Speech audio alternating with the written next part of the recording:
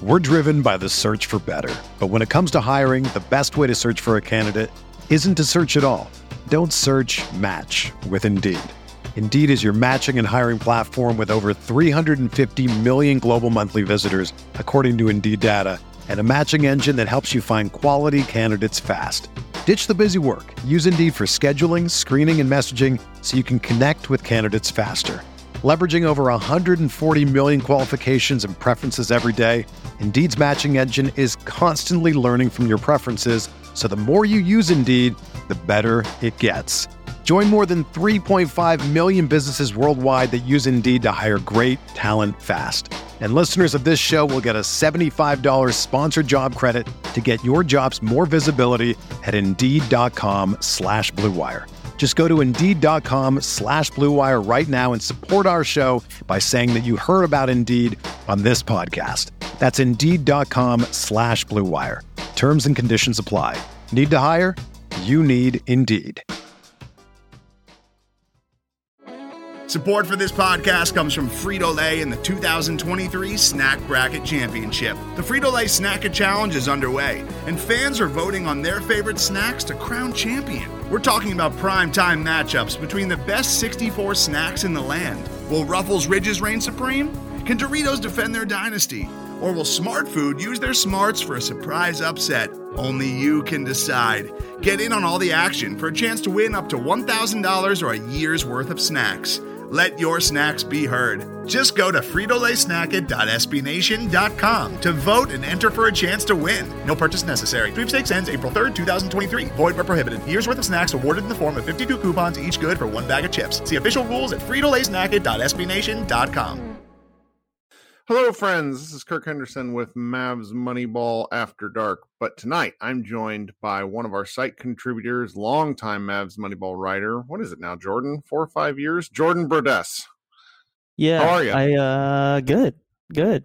I just brought this up recently, but I joined the spring right before the Dennis Smith Jr. draft, covering that draft. So it's been I guess 4 years now. Oh yeah, because that was when we had all the really fun, like I just basically started cutting and pasting you and Ian's arguments into articles. And it was like, this is great. We don't even have to do anything. But so for everybody, listening, I'm going to post this. It's let's see here. It's Monday night at about 8:30 East Coast time. The Mavericks play roughly 26 hours from now, which means they play the late game. Yeah, near midnight. Yeah. Just for those. I used to not care, and each year it just gets a little worse. And then I attempted to hire like 4 college kids to hang out on the site, and none of them want to do the late games. And so I don't really blame them. It's just kind of one of these things. I will say, though, I do secretly love having 2 days to process all of this, because game 1 was just there's so much stuff. You go to Mavs Moneyball, and we wrote, I think, like 7 articles following, what happened. And so, we could take this, a lot of different ways, but I'm really been thinking about some of the media presentations. I suppose let's just kind of start with some of the news on the Mavericks side. So at the moment, Maxi Kleber is listed as questionable for game 2. I sort of feel like this is a bit of Dallas gamesmanship. You have a really nice take that I think you should get off here about what's going on with Maxi. Well, I was kind of surprised he was good to play game 1, because everything from Rick, which maybe that's just like peak Rick, leading up to game 1 kind of made it sound like Kleber wasn't going to be good to go, especially not to play 36 minutes, which is what he did on Saturday. So my gut said, if he's going to play, they're going to use him up as much as they could in that game 1 if he feels good enough to go, and then try to steal that game and then sit him for game 2 and just buy him more time to play games 3 and 4.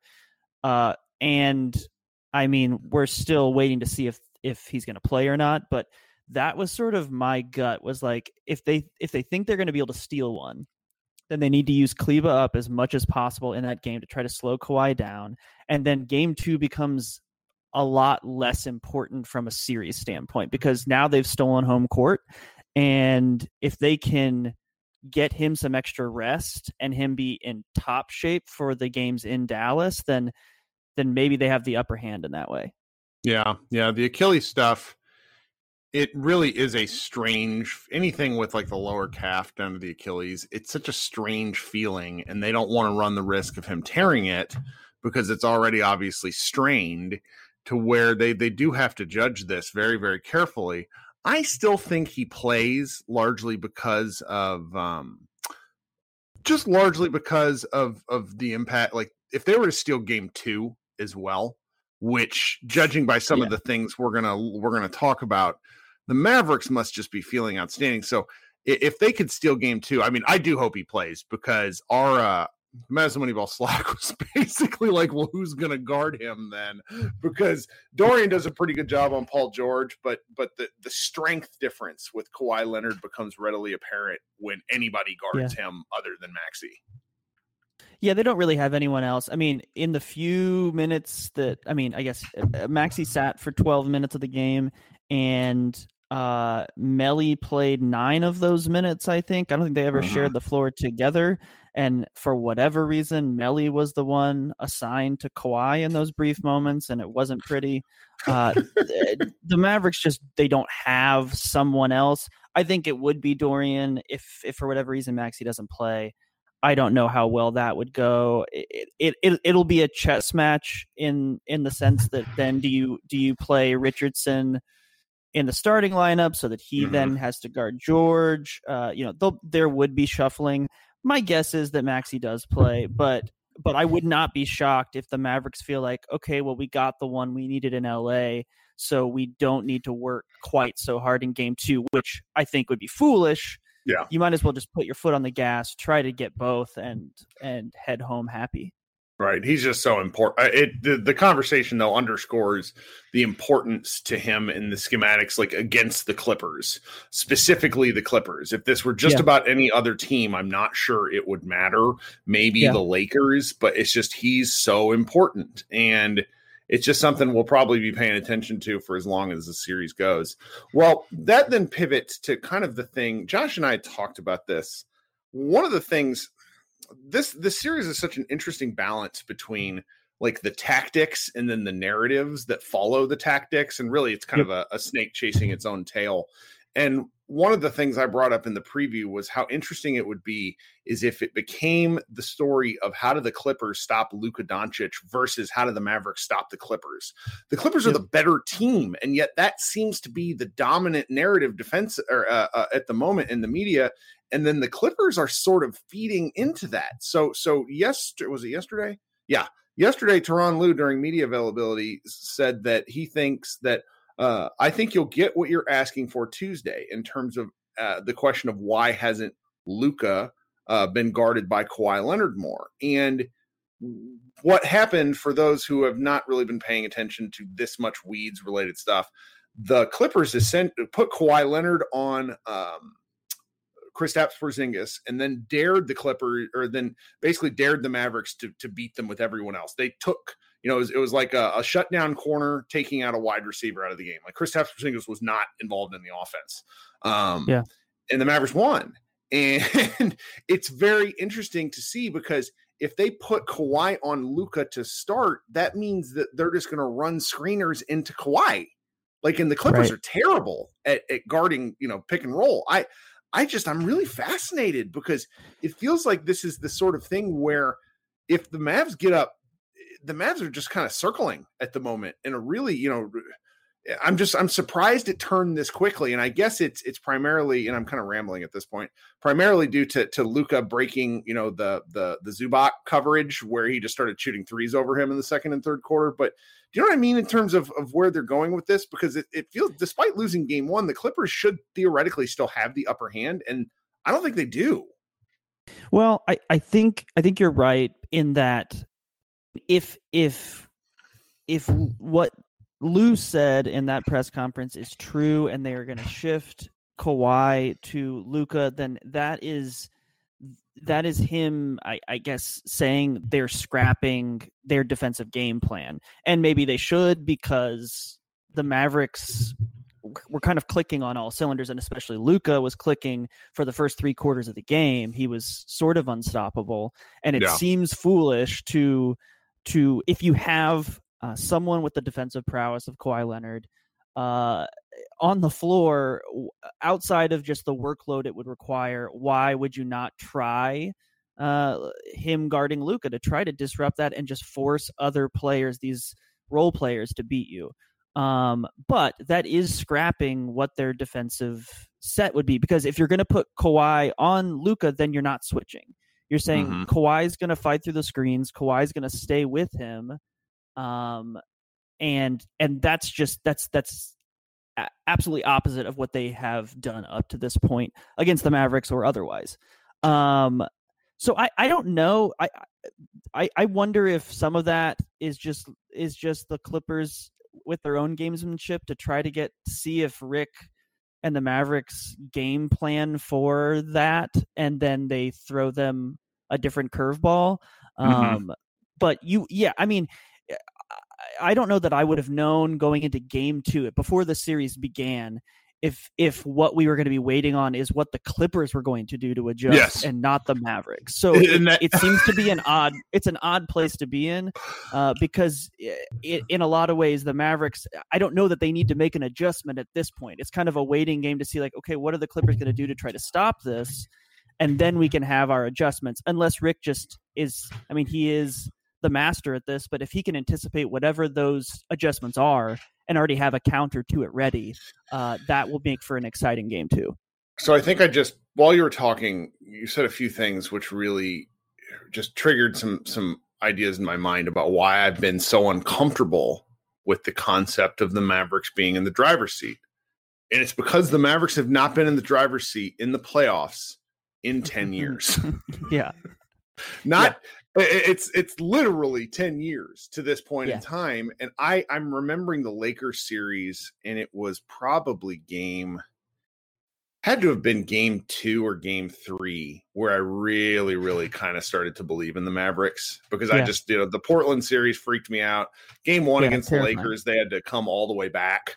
It's the game that Doyle still talks about with our guy Corey Brewer, and it's these scars just sort of live in my head. So I'm pleasantly surprised at this. Like, this just must be how Lakers fans feel all the time, like supreme confidence.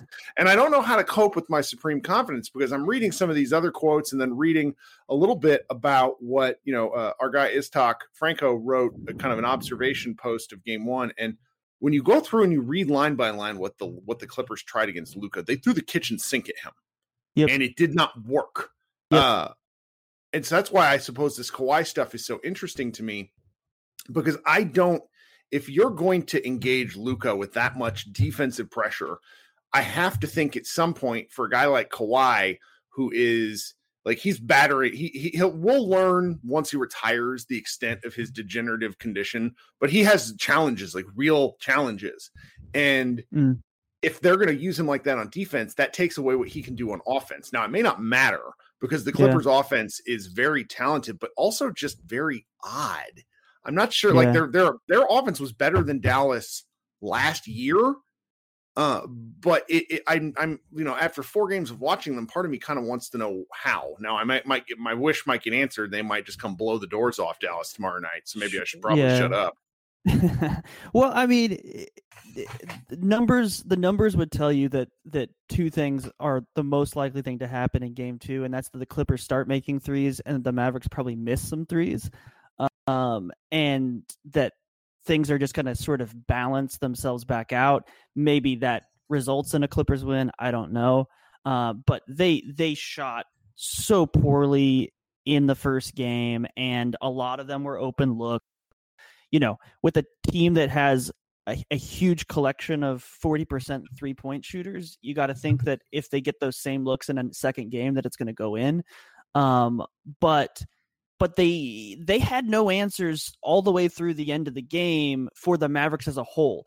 They stopped Luka from scoring at will in the fourth quarter. He had 1 point, I think, is what in the final 14 minutes of the game or something like that. Yeah, it was rough. But he turned into, a distributing machine, and every open look was being comfortably hit by the rest of the Mavericks. So I'm curious if maybe they throw a trap earlier in the game at Luka, maybe not the Kawhi stuff, but they say, let's try to trap Luka early in the game and force other guys to find rhythm early in the game rather than allowing Luka to operate at the beginning of the game, which is what happened in game one. And then everyone else was getting comfortable looks because Luka was dominating. Yeah. So what happens if we use that trap that we used in the fourth quarter in the first quarter?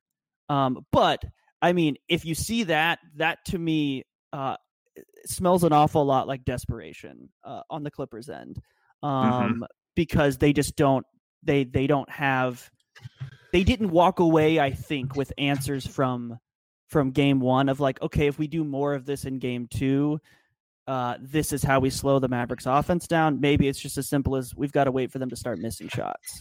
Well, and they did all the trapping stuff with Kristaps Porzingis in a pit of quicksand where when he did get the ball, he did not want it, particularly far out by that point in the game. And so I think I think it was really important for Porzingis to finish that game. He got the roll dunk where they just hadn't been rolling all game. And so he was wide open. And then he got the dunk from Dorian Finney-Smith after Luka broke kind of the pseudo press trap, whatever it was. Yeah. And that really sealed the game. And so there's an argument to be made for a player like him who seems to really rely on rhythm and feel. If he comes into this game feeling a little bit better, when Kristaps has a game, it is lights out for the other team.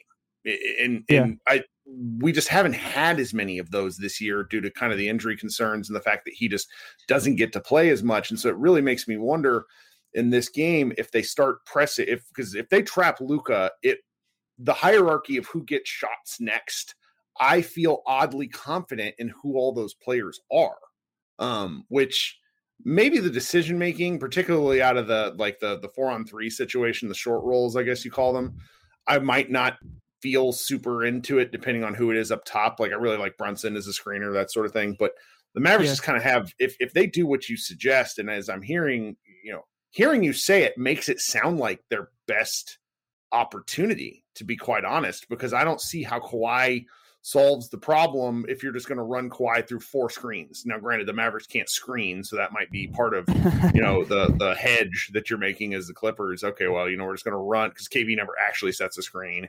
Powell's about the only pretty one much who does. No one does. Yeah. Mm-hmm. So I don't know. That's I hadn't thought about this yet, which is why I'm glad you came on, because there's just so much to think about with this game and what's next. Because I've talked to a couple of friends covering the NBA that have describe this as a series they're least interested in, and I don't know how, because this is such an interesting chess match for people who like basketball.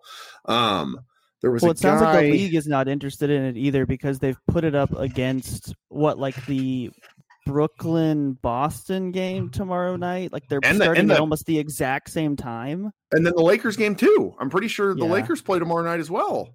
And they're putting it on. I mean, the league has told everyone that they shouldn't care about it either. So I guess they're the ones missing out. Let's see here. I'm scrolling through my Twitter timeline because there was some just really incredible content over, stuff that came out the last few days. Now, I have a question for you. Do you think they start Rondo game 2? When do you think they release that as an option? Because I think that it's going to eventually happen. It's a great question.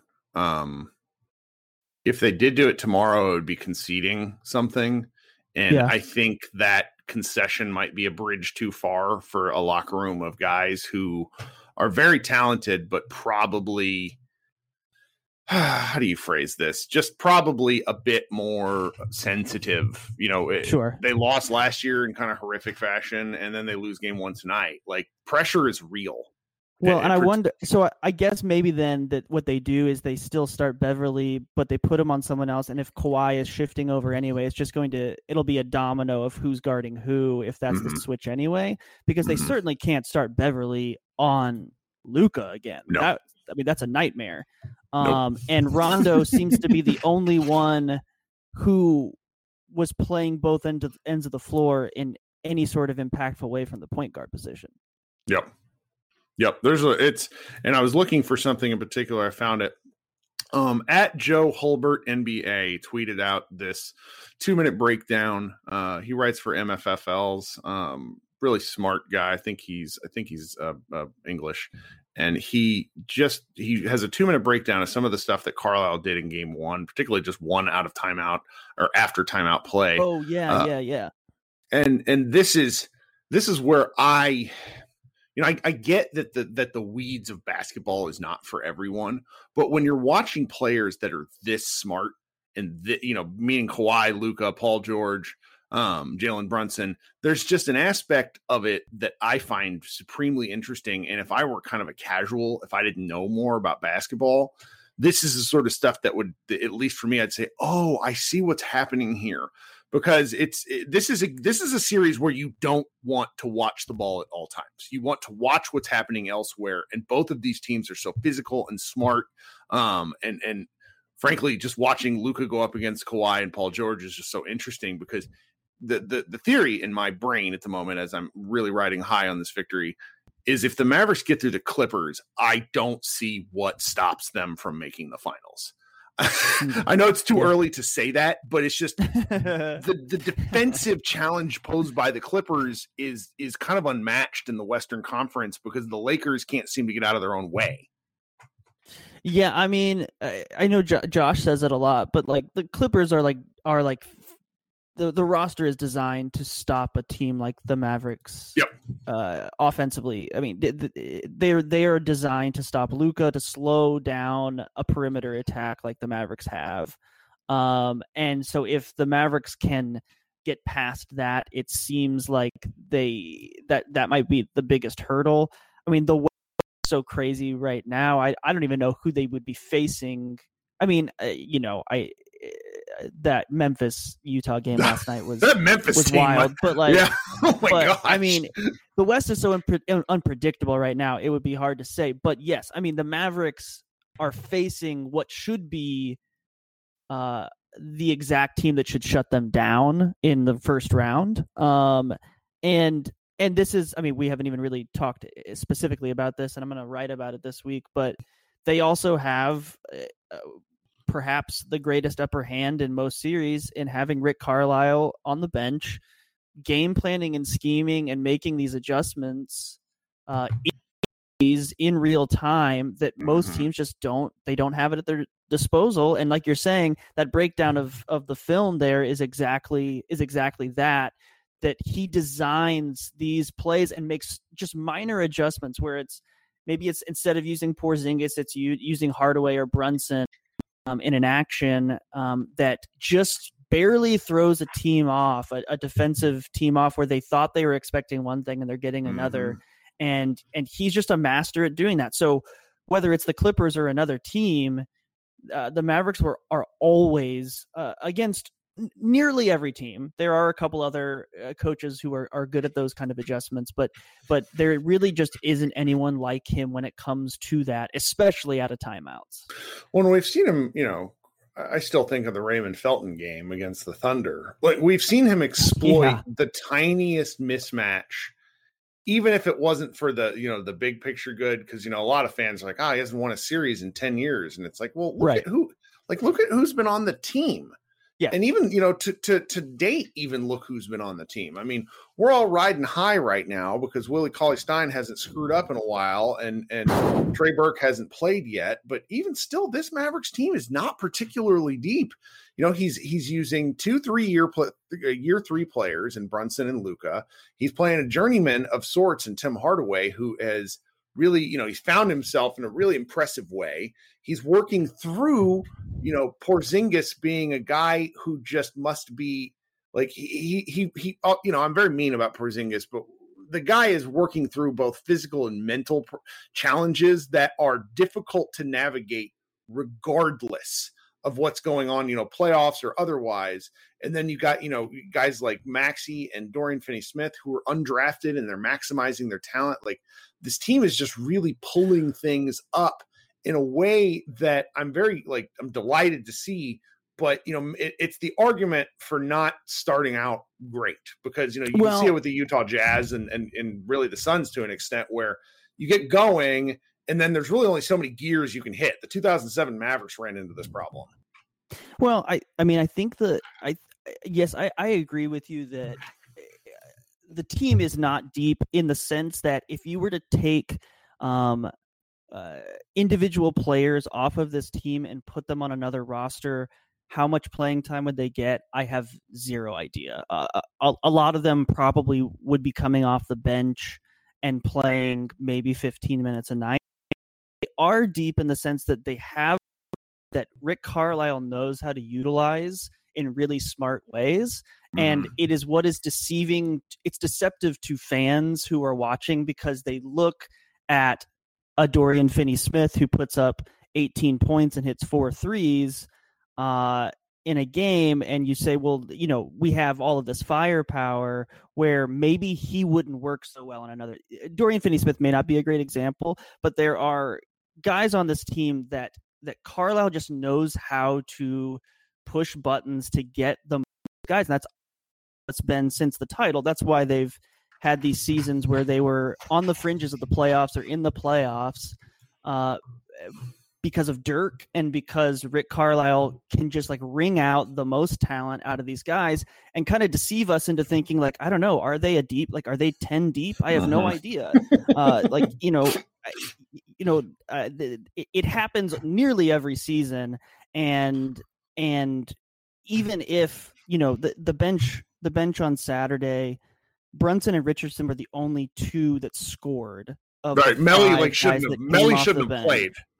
Yeah. Melly, Powell, Cauley-Stein, all three of them did not score in their combined, 20 minutes. So they played 20 minutes combined and none of them scored. Brunson had 15, Richardson had 8.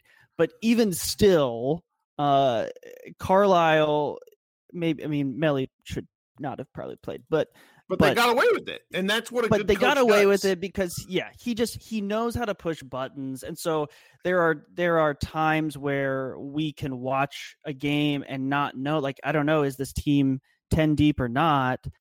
Tell, because Carlisle just them.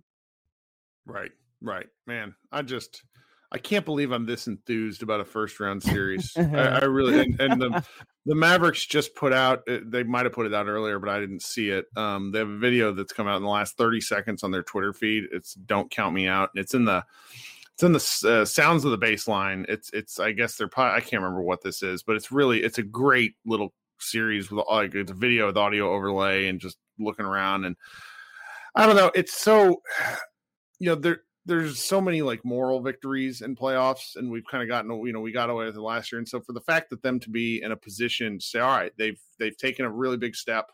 This felt like a game where they leveled up of sorts, because we didn't, you know, the Maxi Kleber dunk should have been a tide turner and they just got up. It hasn't been talked about, I don't think, on the website or here at all. I know, but I don't know if someone wrote on the site or not, but the Mavericks in the fourth quarter, you know, they lost the lead at least once or twice. Yep. And it never looked desperate. There never seemed to be the panic that you would normally see in late game situations. I know that Nick Angstedt, I saw him tweet something earlier today about that it was a tie game with 3 minutes left. And the Mavericks of last year, you know, even sometimes in this season, in those situations, there would have just been a freezing up, and there was a different kind of confidence. And it's probably because the role players were hitting big time shots.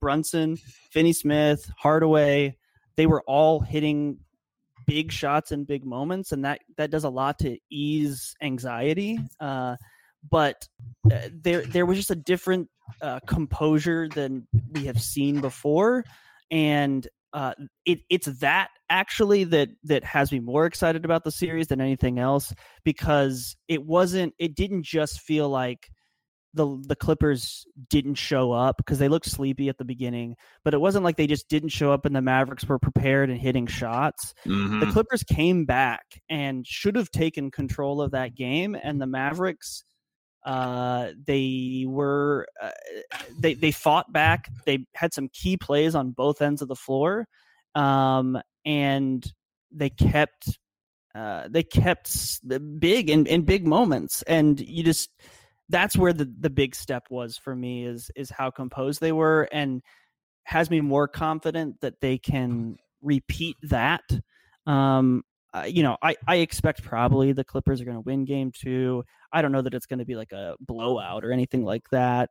But just the nature of how these series usually work, Sure. that's usually how it is. But it was pretty encouraging to me that they could answer after a gigantic play like that dunk, or Paul George started hitting shots in the second half, and rather than coughing the ball up or taking bad shots in bad moments, or just missing good shots, wide open shots, that you just didn't see much of that in the fourth quarter. And that's a huge improvement for the Mavericks.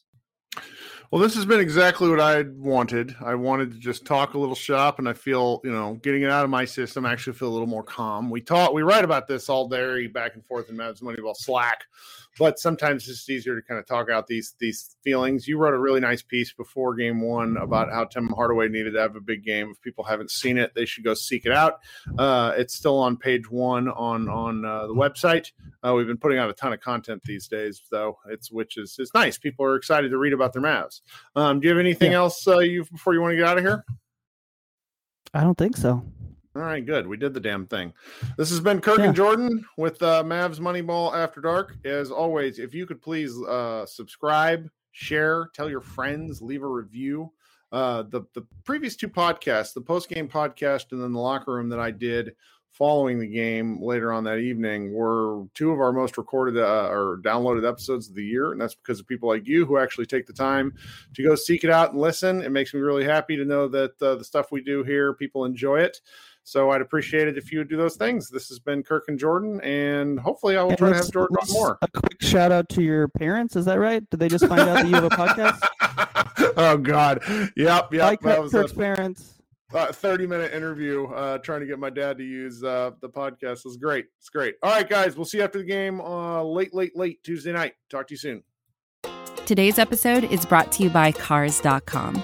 With over 2 million vehicles and 50,000 more added every day, Cars.com will match you with the perfect car for you, your budget, your life, your style. And if you're ready to say goodbye to your current car, Cars.com will get you an instant offer to cash it in. Just start by entering your license plate and get matched with a local dealer who will write you the check. So whether you're looking to buy or sell, just go to Cars.com. It's magical. It's happening daily. We're being conned by the institutions we used to trust. The mainstream media is distracting us with meaningless headlines instead of focusing on the harsh realities facing American families. Time is short before something big happens, and that's why so many folks are preparing. They're becoming self-reliant by investing in emergency food storage from My Patriot Supply. Go to MyPatriotSupply.com and secure 4-week emergency food kits for each member of your family. Each kit contains tasty breakfasts, lunches, and dinners, averaging over 2,000 calories per day. Save $50 on each 4-week food kit you purchase, plus get free shipping on Ready Hour 4-week emergency food kits. You're not ready if it's not Ready Hour foods. At My Patriot Supply, you can also get solar power generators, water filtration units, heirloom seeds, and survival gear. Order by 3 p.m. and your unmarked boxes ship the same day. Shop MyPatriotSupply.com today. MyPatriotSupply.com.